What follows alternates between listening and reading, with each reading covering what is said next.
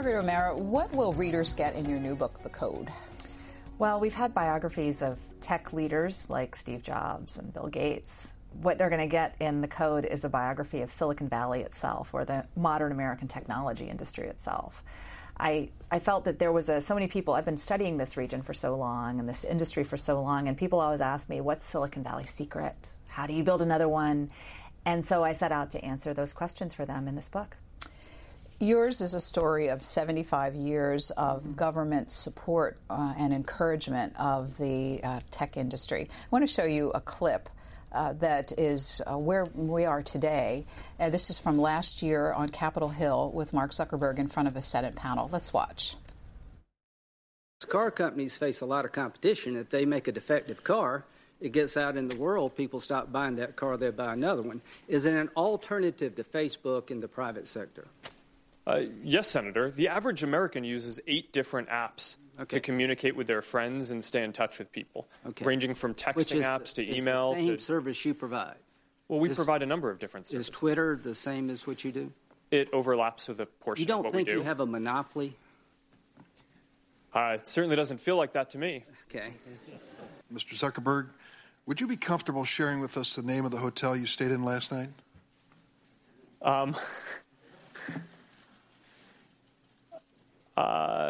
No. If you've messaged anybody this week, would you share with us the names of the people you've messaged? Senator, no, I would probably not choose to do that publicly here. I think that may be what this is all about.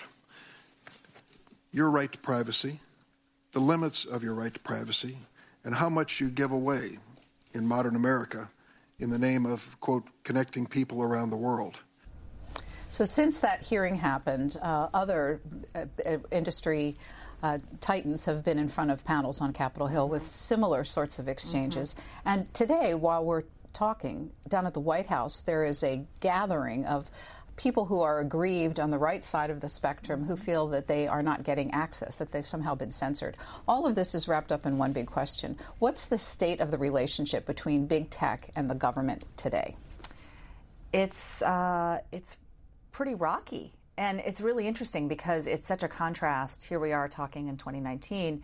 If you dial back even 5 years ago when I started work on this book, the mood was so different. There was a lot of the techno-optimism of Silicon Valley was something that was shared by a lot of leaders in Washington on both sides of the aisle. The idea that these private companies had done these extraordinary things, that their products could be beneficial, that the connection, the communication was going to open things up. Think about how presidential campaigns like Barack Obama's used Facebook, for example, and used the internet so effectively to marshal support. And that was something that was seen as this is the future not only of campaigning but also of governing. And now the mood is very, very different. Of course, 2016, that election was a turning point, the recognition of how different social media platforms had functioned as disruptors to the electoral process, that had the potential that possibility, the reality that outside actors perhaps had been using social media platforms to mess with the election that might have had a consequential effect on outcomes, and the very real threat that could continue going forward. And that combined with the permeation of these technologies and platforms in our lives. I mean, think about the products of the biggest 5 American technology companies: Microsoft, Apple, Google, Facebook, Amazon. Even if you're the biggest Luddite and you're like, I'm not going to be on any of these things, it is really hard to go through your life from dawn to dusk in modern America without in some way using or being affected by a product made by those companies. And so that kind of totalizing effect is something that is driving this conversation in Washington, because the technology, what is the role of these companies in shaping the political and social life of modern America? What are the characteristics of these companies that got us to this point? Was it hubris? Was it naivete? Was it inattention to certain details of their business? What do you think are the factors? Well, I think it's really helpful to look at the history of Silicon Valley itself, not just of these companies, because these companies are the product of a business culture, an ecosystem. I call it a Galapagos, a very distinctive community that kind of grew for a long time in relative isolation from Washington, D.C., from Wall Street, from the capitals of finance and politics, even though it was deeply affected by them from the very beginning. And you have, high-tech venture capitalists who are not only funders of startup companies, of new companies, but also advisors, mentors. And they are kind of carrying on this distinctive business culture from one generation to the next. It's a culture focused on growth, on making the technology better, faster. Facebook for a while had posters up in their headquarters that said, "Move fast and break things." And that was the sort of this notion of, you move, and this is not something that was a Facebook, you can look at Intel, you can look at Seattle-based companies like Microsoft that were very, in order to you needed to get your products to market quickly, you needed to dominate your market quickly, or else your competitors were going to eat you alive. And so you had to move very fast, and if something got broken along the way, then that was the cost of doing business. And that's part of how we got where we are, not necessarily of malevolence. These leaders didn't set out to say, oh, we're going to be this disruptive force in this way. I liken it to a runaway train, that this incredibly effective technology, they were so good at doing what they set out to do, but it's had all of these unintended consequences. Yours is a story of 75 years of history, evolution, really. And I really want to go through some of the decades because each one of them has its characters and its stories to tell. But there are themes that come across, and you referenced one of them, which is the government involvement and support and encouragement of this, and we'll get into some more details. Also, light regulation, which it might be something that's changing. We can talk about that. But another theme throughout the book is that high tech has been and maybe continues to be the provenance of mostly white males. Yeah. One character in your book that works her way all the way through is someone by the name of Ann Hardy. Who is she, and what story does her life tell you about the tech industry? Ann Hardy is one of those hidden figures of Silicon Valley that I think her story tells us so much about how the industry has changed and also how we can understand this continuing gender imbalance. She, in 1956, walks into IBM's headquarters in New York City, a few years out of college. She's heard that there are programming jobs to be had. She knows nothing about computers, but a friend of hers told her about this job, said, they're hiring people, they'll teach you on the job. So she shows up, and she gets a job as an entry-level programmer. She works her way up and becomes a manager. She's managing a team. She's at IBM for the better part of a decade. But she's combating sexism every single rung of the ladder. And at one point she's managing a team, an all-male team, and she discovers that every single man on her team is making more than she is. And she demands a raise, gets a raise, and she still realizes that some of the people she's supervising still are making more than she does. So she left. She ends up in California by the middle part of the 1960s. And she's passionate about the technology. She's really interested in programming and using computers. And so she ends up at a small startup that's growing on Palo Alto that's in this new business called time sharing, which is the internet before the internet. It's networked computers. This is a time when computers were giant mainframes, or they were mini computers, but there was nothing mini about a mini computer. It was like refrigerator sized. It was this big device. And they were very expensive, and they were usually housed in corporate offices, government labs. You couldn't have one in your small office. You certainly couldn't have one in your home. So time sharing was a way for people remotely, through connecting through telephone cable, to connect into the computer power of a remote device. So Ann Hardy builds the operating system for this company to build this time-sharing network. When she's hired, she's kind of hired accidentally because she walks in and says, I can do this. Later on, her boss, the CEO of the company, says, if I'd known how central this operating system was to our business, I never would have hired a woman to do it. The idea that you would be a technical woman and that you also would be a woman who would be an executive, someone with authority, was so alien. And look, it was the 1960s. It was... there were very few women, and this was a different time in corporate America generally. But what happens in tech is, and particularly in the Valley, because networked connections, the connections between people, where people kind of work with people from the same people from one company to another. They use their network to hire and to invest and to choose who they're going to work with. That the very overwhelmingly male network of the 1960s kind of gets a bit trapped in amber. It becomes harder for new voices and new people to break in. The other thing that works, a challenge for people like Ann Hardy, in addition to kind of the casual everyday sexism of corporate retreats where people would say, well, the women, you can't come because if you come, then we'll have to invite our wives and then we can't, kind of have dalliances on the side while we're at this corporate retreat, that sort of stuff. But aside from that, the work habits of tech, kind of work hard, play hard, which continues today. Working in tech is this full immersion activity. You are supposed to be all in. Part of what made Silicon Valley go, quite frankly, was the fact that these male executives, these male engineers, could go completely heads down, building their semiconductors, building their computers, working on their software, and they had wives at home who were kind of taking care of the rest of life. So those women are a really important part of Silicon Valley's story, too. So as we go through this, we're going to be hearing the Silicon Valley and another word, coding. And you tell the story about how each of those words made their way into our lexicon. Start with coding. Where did it come from? So coding came from sort of early on when, the early days of digital computing. The first digital computers, the art and the science of computing was considered to all rest in the hardware, in the machine itself, building the machine. And the origins of first all-digital computer comes out of World War II. It's an Army-funded project based at the University of Pennsylvania called the ENIAC.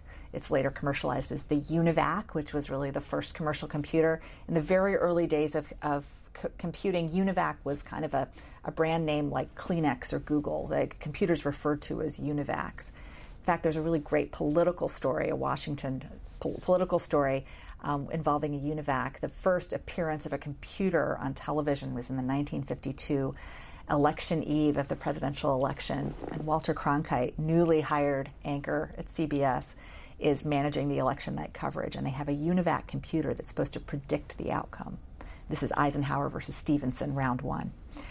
And the UNIVAC predicts, correctly it turns out, an overwhelming victory for Eisenhower, which was so decisive in its predictions that all of the programmers were like, wait, I think maybe they've got it wrong. It turns out it was entirely right. But coding, at the time when the hardware was considered to be so important, the software was kind of like, it's like being a telephone operator. To program a computer, you were just plugging in different wires in different places. It wasn't considered to be an art or a science. It was just considered to be very routine. That that coding something was essentially like data entry. So a coder was someone who was kind of a drone. Unsurprisingly, this was seen as women's work. Well, if you're secretaries, telephone operators, well, it's kind of basic. A woman can do it. They can do it. And what turns out, of course, is that programming is very complicated. If for some reason there's some misfire in the program, if there's a bug in the program, then you have to do a workaround. You have to think about how you iterate, it's a very, very creative process.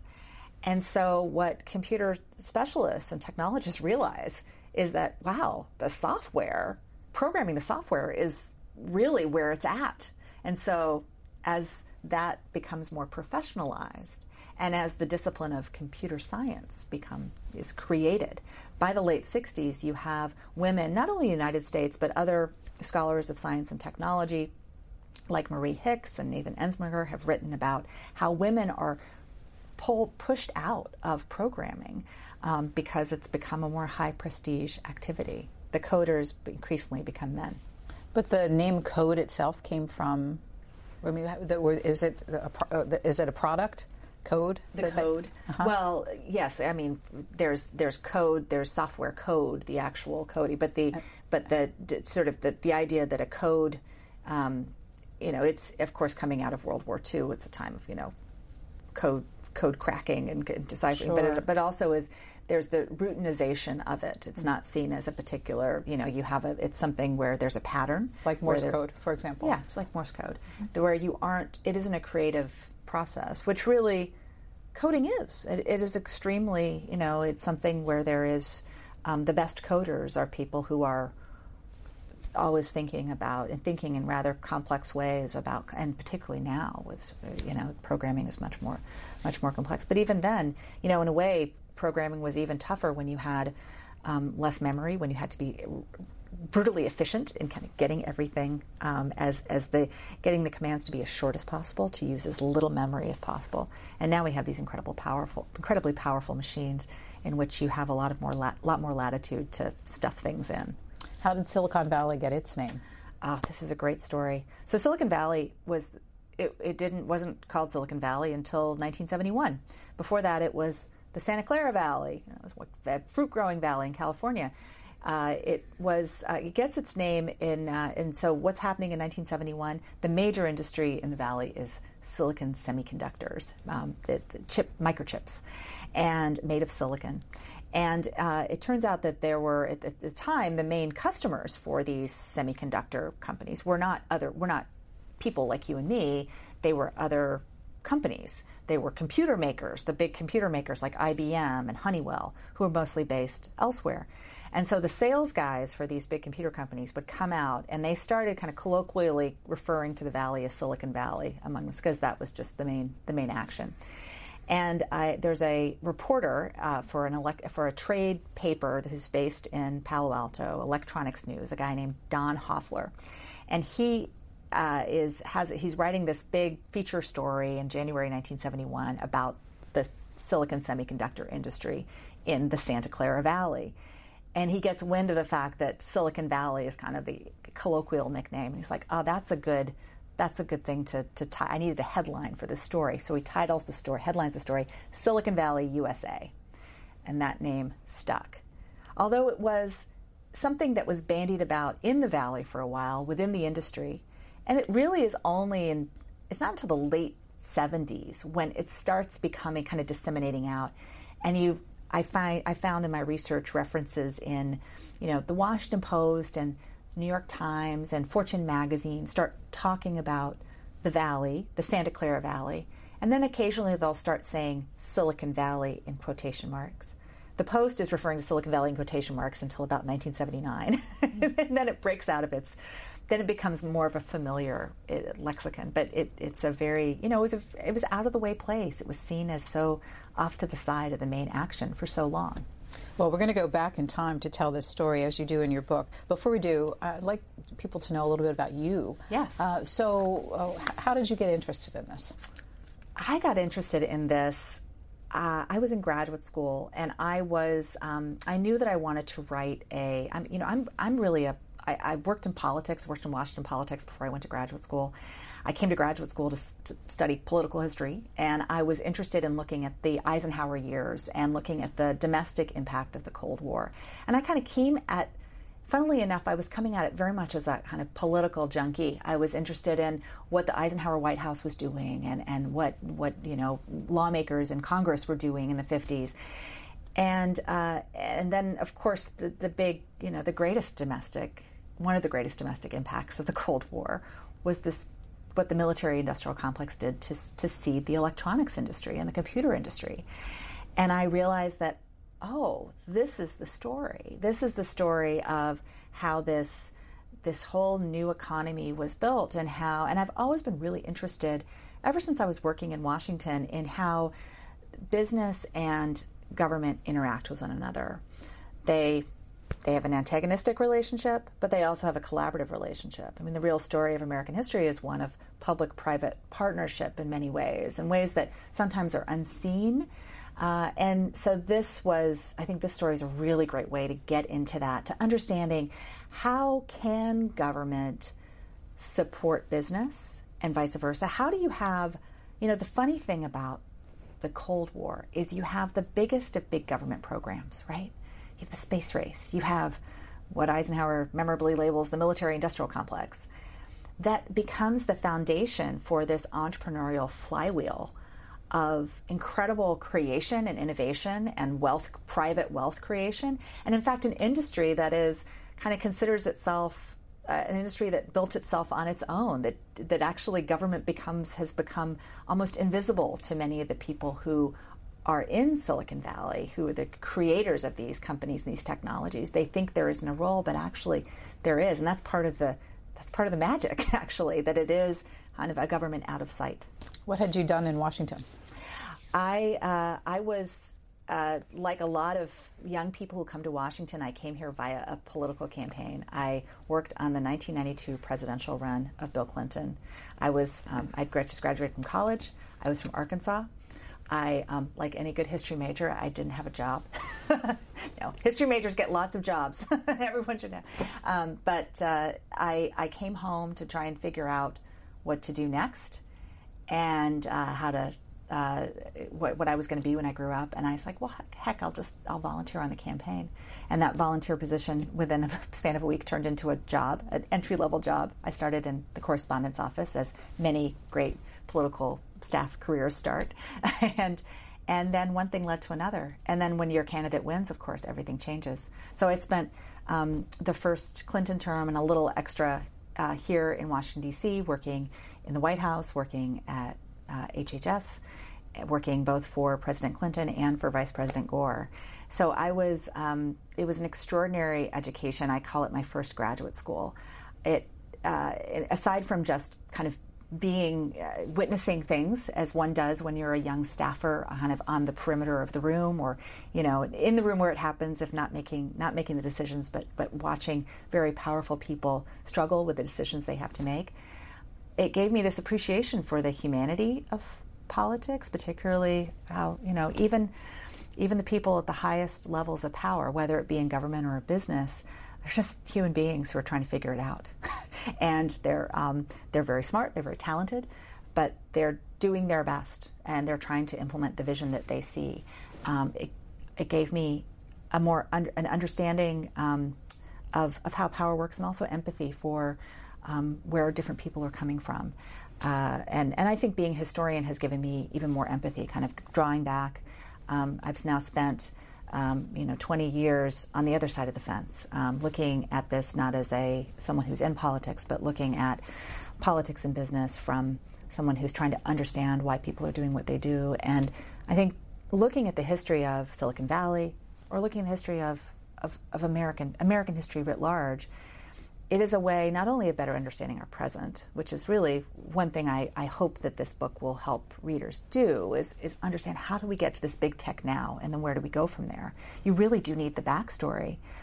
But it also helps you kind of get back from all the noise and the fighting of right now, of who's right, of who's wrong, and draw back and say, okay, why do people make these choices?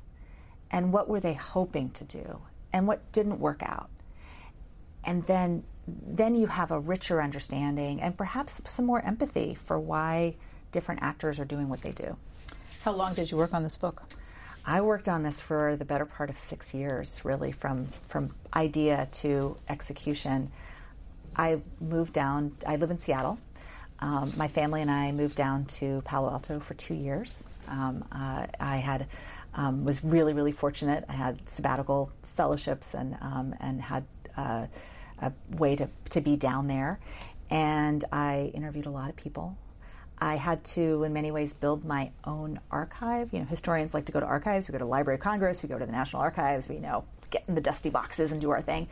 When this history, there isn't one, there isn't a Library of Congress. There isn't a National Archives, although government archives were very important to me. And archives like the C-SPAN archives were important to me, the more recent modern archives. But I had to draw in different things, talk to people who were there when it happened, draw in oral histories that others had conducted of people who were, no longer with us, corporate records. Sometimes people would just give me file folders that they'd kept in their attics for the last 30 years. So, one of the things, I think one of the real challenges and one of the really important things going forward that I'm thinking a lot about is how can we make sure that this history, which is in the making, is going to be preserved? Because the tech industry is very future tense. They're like, we're building the future. Like, why do we care about dusty old paper? but it really matters. Not only the technology, understanding how the technologies themselves were developed, but also what were the business decisions that were surrounding those technologies, who were the people, what's the really rich tapestry of the place. This is going to be extremely important, not just for historians now like me, but historians going forward. So right after the war, you write about the fact that there was really a competition between two very different geographic areas, Boston and Palo Alto. Who were the patrons in each? Why were those two cities? You mentioned Pennsylvania, so why was it Boston and Palo Alto, and who were the big patrons behind it? And then I'll ask you, why did Silicon Valley actually triumph in this? Why did they triumph? Yeah, so coming out of World War II, you had Boston was as the U.S. government decided to get into the science business in a big way. The National Science Foundation is created in 1949. There's a decision, an unprecedented decision, to go big on public investment in peacetime research and development. It's of course, it was peacetime only in technicality. It was the Cold War. It was very much an investment that was made with the Cold War struggle in mind to compete in science and education with the Soviets. Not only a matter of prestige, but also a matter of developing, the nuclear realities of the nuclear age in which the United States now had entered into. And so Boston was the kind of the 800-pound gorilla, because what was in Boston? Harvard and MIT.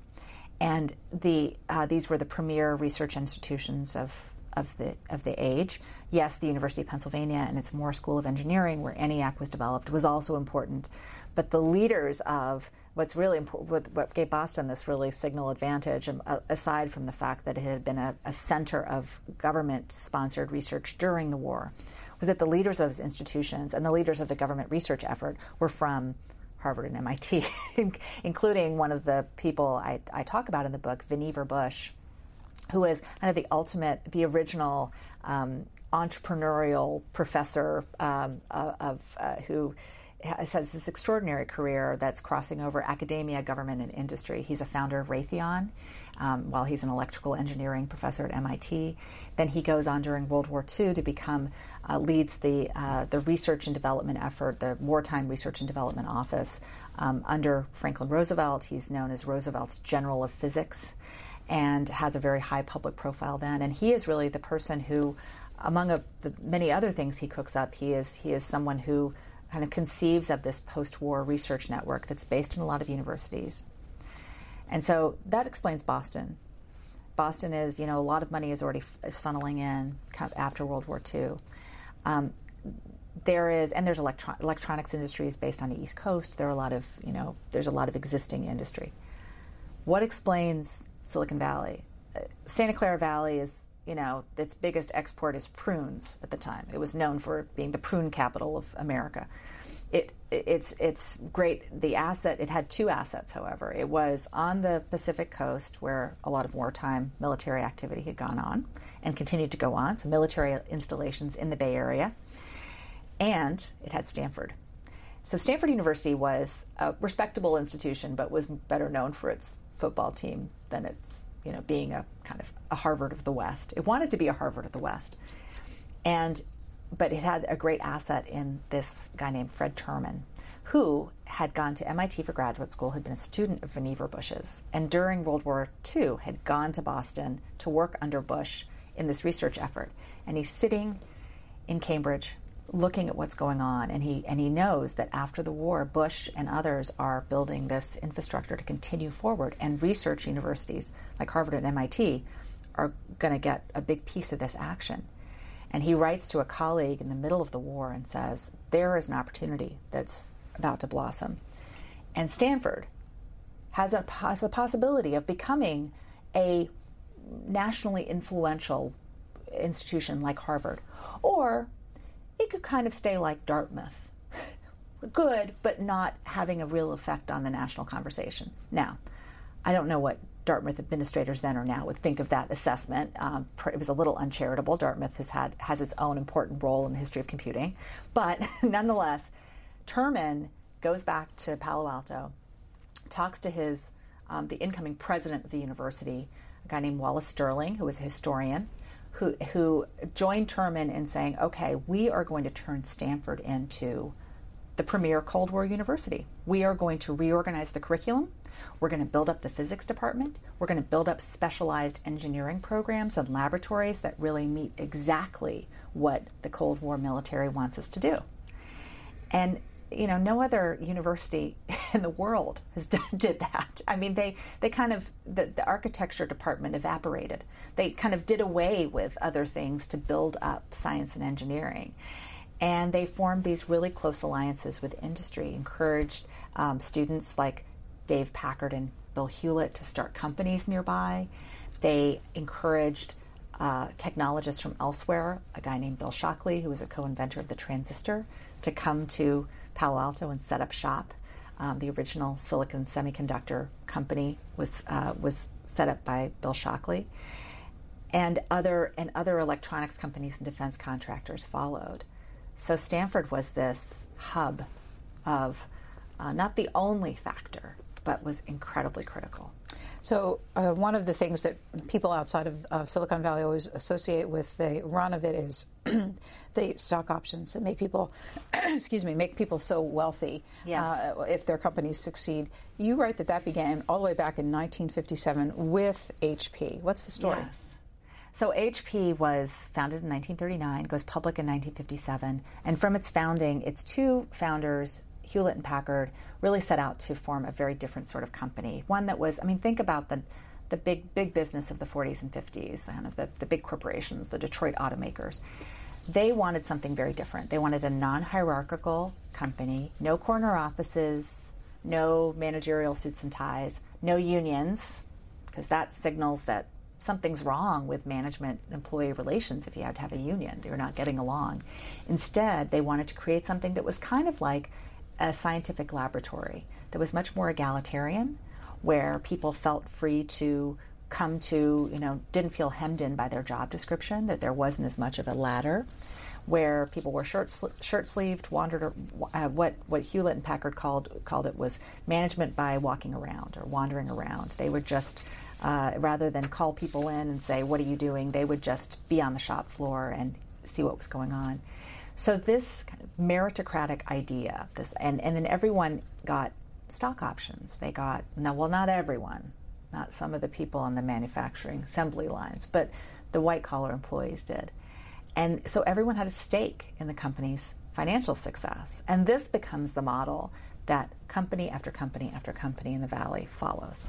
So we talked about the importance of the space race, Sputnik launch in 1957 for all the money flowing in this. I want to fast forward to the 1960s and talk about one government policy that changed it in an unexpected way, and that is 1965. The LBJ signing in an immigration law. We're having a big immigration debate now. How does this 1965 immigration bill figure in the history of Silicon Valley? It is tremendously important. I think the 1965 Hart-Celler Act, the Immigration Reform Act, is perhaps one of the most consequential economic policies of the latter half of the 20th century. And the funny thing is, it was not intended to be that at all. In fact, as Lyndon Johnson is signing it on Liberty Island in October 1965, he says in his remarks, this is not a revolutionary bill. It was seen as kind of a, crossing the T's and dotting the I's on the Civil Rights Act in some ways, because what preceded it was an immigration system that had quotas based on national origin. It was a racially discriminatory quota system for immigrants. It had been established in the 1920s at a time of fierce anti-immigrant sentiment that was very much driven by prejudice against Southern and Eastern Europeans, Catholics, Jews, people who were seen as other at the time. And that was basically holding fast until the mid-60s. And so Johnson and liberal Democrats kind of pushed through this immigration reform that was really just supposed to set things right. And the assurance that Johnson gave some of his fellow Democrats, including Southern Democrats, who were a little worried about what this liberalization of immigration might bring, said, look, this is not going to change anything. And it turns out it did. It opened up America's doors to immigrants from around the world, including huge streams of immigration from South and East Asia. Many of these immigrants, Taiwan, Hong Kong, India, China, end up in the Santa Clara Valley in Silicon Valley. They become the engineering backbone of the valley. They go on to found companies in disproportionate numbers. By the 1980s, you have 1/3 of the companies founded in the valley are founded by people who are foreign-born from either India or China. Those two, and then on top of that, there are other people from other places. You also have refugee programs. You have refugees from the former Soviet Union. They and their children go on to found companies. Google is co-founded by the child of a Soviet refugee. You have other refugees that come earlier in American history. Andy Grove, the legendary leader of Intel, came to the United States as a teenager after World War II from Hungary, worked with penniless. With nothing would have signaled to immigration officials that he was destined to be one of Silicon Valley's greatest and most influential business leaders, and yet he was. So that immigration system has been really critical and continues to be really critical. For the fact that why is Silicon Valley so great? It's not because Americans are better at technology than everyone else. It's because the American system has allowed the free movement of people and capital and has drawn people from around the world like a magnet from all over the world as students, as entrepreneurs, to the Valley and to American tech centers. And that has been really fundamental to what we have today and the American dominance in the tech space. The 1970s are a pivotal decade. I'm reading your book. Yeah. So much happened. What are the most critical things people need to know about the 1970s? The 1970s is this moment when a new generation, a new baby boom generation comes of age in the Valley. And they have been, they are products of this space race, Cold War age push towards science and technology. When they're elementary school students, they get exposed to science and want to become astronauts. When they're in college, they go to the college computer lab and learn about punch cards and understand how to learn how to program computers and have interface with computers for the first time, work on time-sharing terminals. But they also are coming of age in the Vietnam era, in the Watergate era, an era of when government is increasingly seen as, government is using its power for destruction, for corruption. You have people coming up who are much more interested in turning away from big government and big business and using computing, thinking about how computers, which up to that time had mostly been, where do computers, who had computers? It was big government agencies. It was big corporations because they were so darn expensive and so big, right? They weren't something that ordinary people could access. And so this new generation is like, how can we take this computer power, this incredibly powerful machine, and how can we use it as a tool for personal empowerment? How can we make it personal? How can we change the interface so that individual people who aren't computer programmers who've been immersed in, know the, different computer languages. How can we create an interface so ordinary people can access this incredible device? How can we create a communications network for computers? And there was this techno-optimism, this faith that is born out of this political moment that can't be separated from the other things that are going on in the United States at the time and in the Bay Area at the time. That is, these computers will save us. Like all the things you see wrong with the world, war, inequity, racism, sexism. If we just have computers and we have control of these computers and we're communicating through them and we're connecting and understanding one another, then this is going to fix it. Who are some of the names we know today that came out of the Homebrew Computing Club?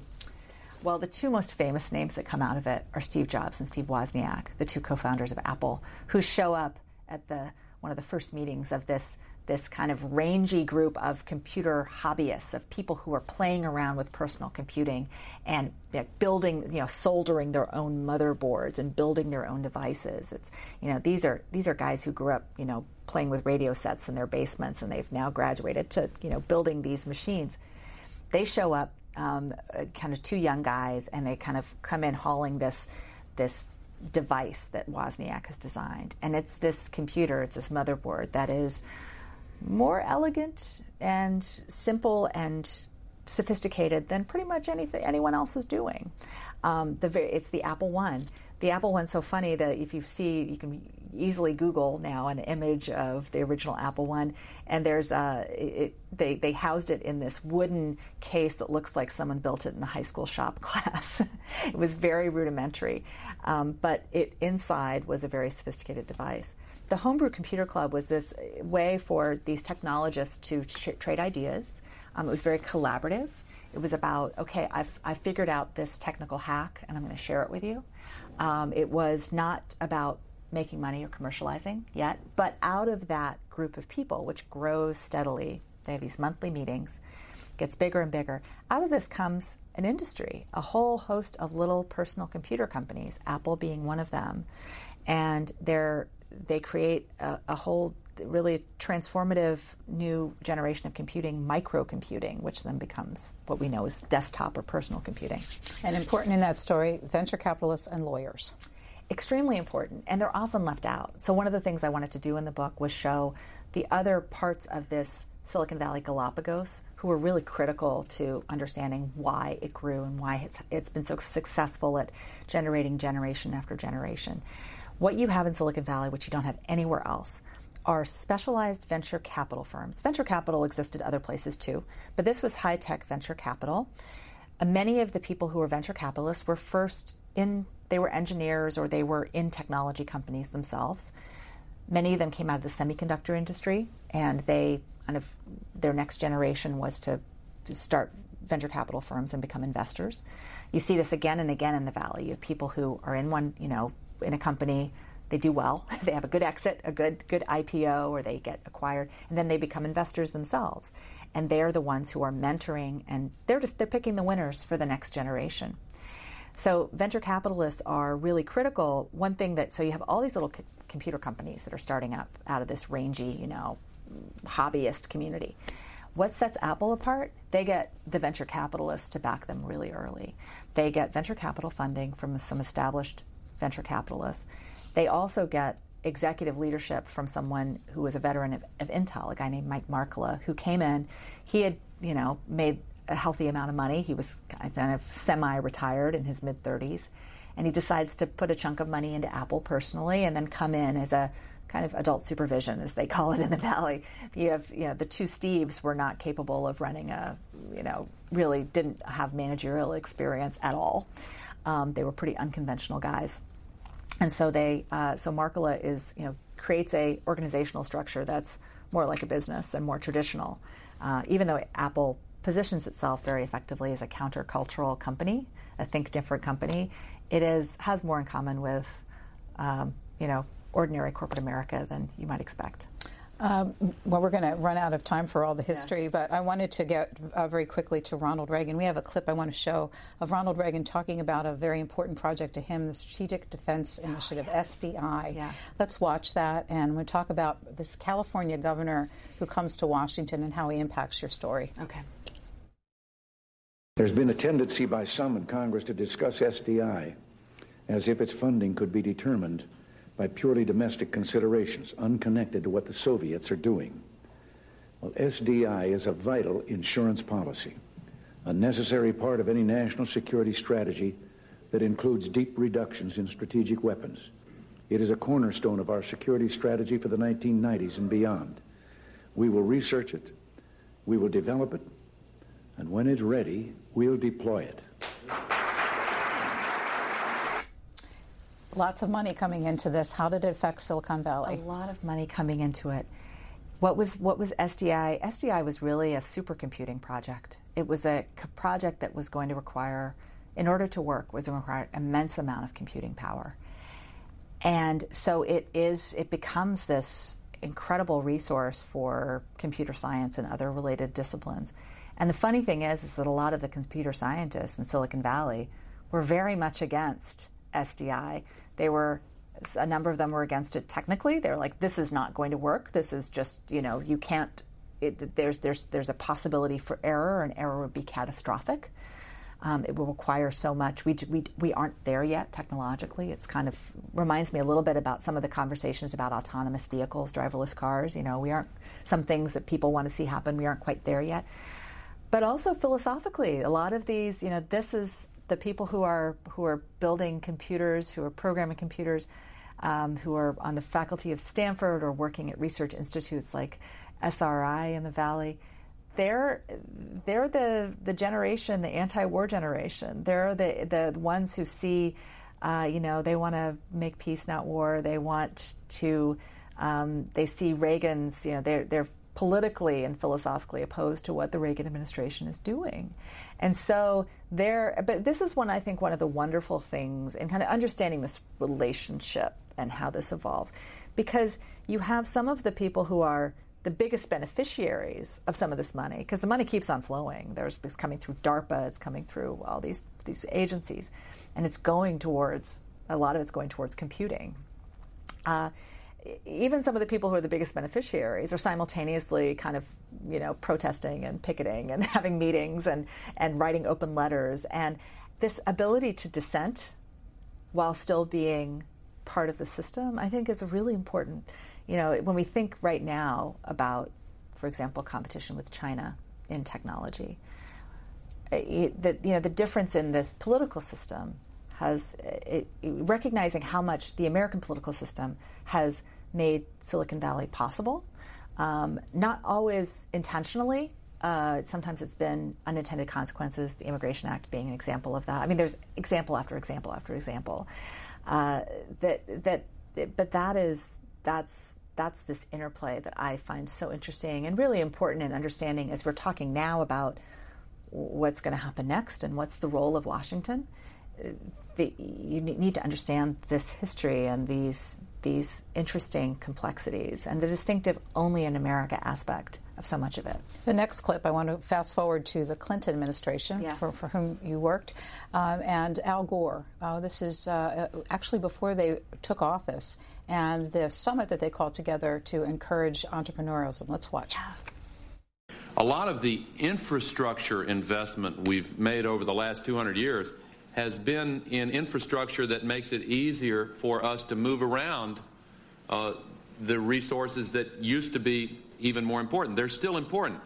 But if the key resource is knowledge today, shouldn't we be giving a lot more emphasis to the kind of national infrastructure we need to share information and create and share knowledge, like the information superhighways referred to earlier, digital libraries, the software and the programs that make it possible for children to come home after school and plug into the Library of Congress.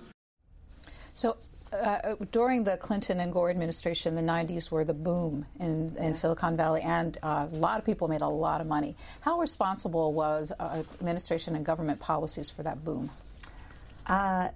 The government played a big role. I love that clip. The other person that the close-up shot is, of course, of John Sculley, who was then CEO of Apple, who was a very close, there during 92, 93, he appears sitting next to Hillary Clinton at this first Clinton State of the Union in 1993. The government is what Al Gore talks about in this clip, what was then known as the information superhighway, but this notion of infrastructure. This was the basic. You did have to have that foundational infrastructure in order for the internet boom to happen. The internet existed since 1969. It was a network for researchers, for military, for people on different parts of the defense research establishment, but also academic researchers to communicate with one another.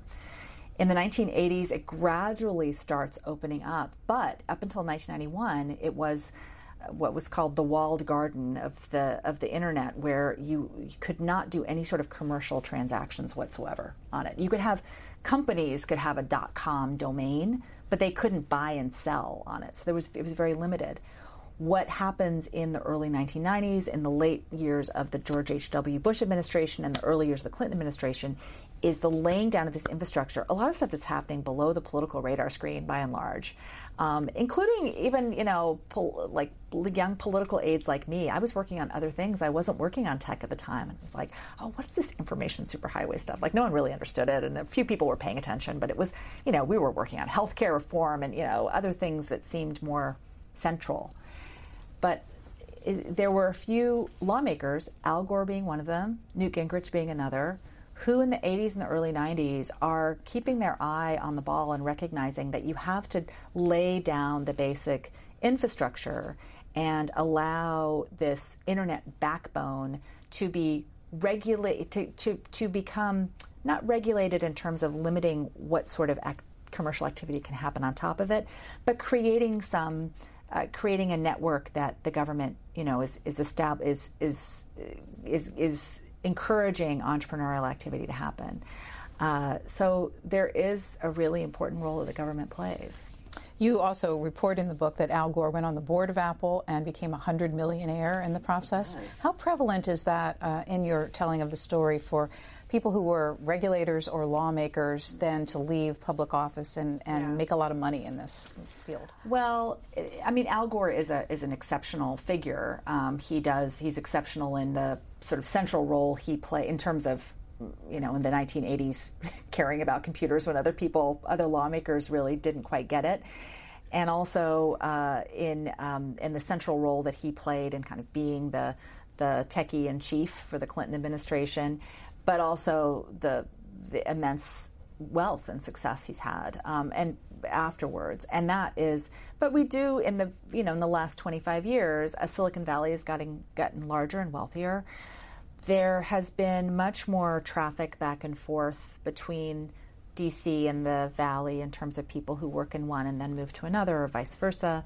And there are a lot of people in the Valley now who are veterans of the Clinton, Bush II, and Obama administrations who are now working in these companies. A lot of them, there are a number of people, these Valley companies, of course, are very important forces in Washington, D.C. politics. They've grown their lobbying operations really significantly. In the 1990s, they didn't have lobbyists. I mean, Microsoft had one guy working out of a sales office up in Bethesda. And he kind of would carry stuff around in the back of his Jeep. And now how large is their lobbying group? Oh my gosh, I can't even, a lot bigger. There's some of the largest, some of the biggest, lobbying operations in Washington today are the big 5 tech companies. Presumably the Microsoft antitrust suit had a lot to do with the recognition that Washington was going to be important in their development. It was a wake-up call for that company. Bill Gates famously kind of joked when the FTC was first starting to, bring enforcement action against Microsoft in the early 1990s. Gates scoffed, the worst thing that could happen to me in Washington is I could fall down the steps of the FTC and break my neck. It turns out it was, Microsoft in the end didn't have to break up, but it came out with guardrails on what it could do. It came out, much more cautious, more constrained, perhaps less willing to dive into new markets in the aggressive fashion that it had before. Part of it was a new tech generation was growing. There's not, it's not like you wouldn't have had Google had Microsoft not been hemmed down. Of course, we don't know. I mean, it's counterfactual history is impossible. But, there's a new generation was growing, and this happens again and again, this new generation of regeneration of tech. The companies that are big now are not going to be big forever. It'll be interesting to see who we're talking about 25 years from now and what relationship they will have to the companies right now. Very quick clip as we run out of time here with, it seems like it was really a long time ago. It was just 2011 and the first tweet from the White House with Barack Obama. Oh, let's watch. I am going to make history here as the first president to live tweet. So we've got a computer over here. All right. Here's the question. In order to reduce the deficit, what costs would you cut and what investments would you keep? And the reason I thought this was an important question is, as all of you know, we are going through a spirited debate here in Washington, but it's important to get the whole country involved. That was only 2011, and now we have a tweeting president who has used this platform. But the 2000s and the 2010 stories is the story of the rise of social media and how important that became to this platform. Yeah. And as we tell the story, we're now coming full circle. Yeah. So what guarantee is there that Silicon Valley and all of its permutations will continue in the United States to have the dominance that it has? Right now, we're hearing the Huawei story, and China has certain intentions. Russia has been a major player in using disruptive technologies. There are other non-state actors who are using social media and other causes. How does Silicon Valley preserve the important role that it has played? Yeah. Well, I think looking back to its history and recognizing the foundational nature of public policy in creating a entrepreneurial sandbox, for lack of a better analogy. You know, what the U.S. government did is it put a whole lot of money in tech's direction and then got out of the way.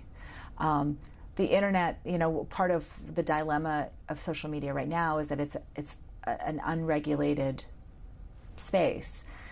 And, you know, funnily enough, that lack of regulation is part of what allowed it to grow, allowed these companies to blossom. In the 1990s, when those rules of the road were being laid down, you know, the infrastructure, there was a choice that was made, an agreement that the internet companies would self-regulate.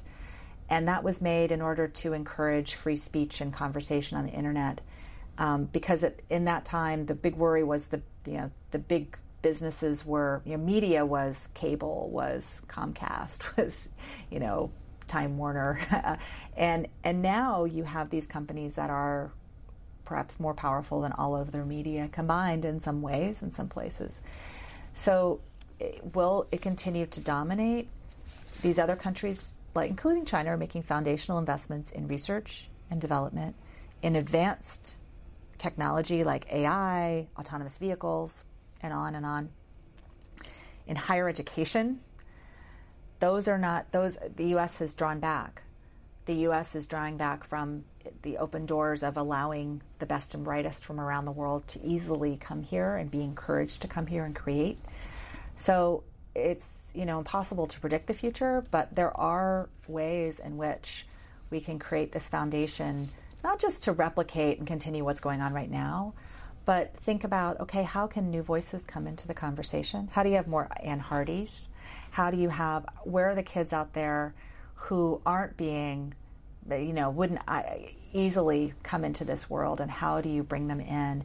And how do you also get different voices in the room who are figuring out what the technological questions are and what the solutions are, ones that are made with the world in mind, because American technology companies have global markets. Things that are born and bred in California don't often translate easily to Myanmar or name your geography. So these are the real challenges that not just the Valley and not just Washington, but both, and all of us who use these products need to wrestle with going forward. It is a big and sprawling history full of interesting characters. The book is called The Code. Margaret O'Mara, thank you very much for spending an hour. We've just really skimmed the surface of the story that you tell. Thank you. It's been a delight. Thank you so much.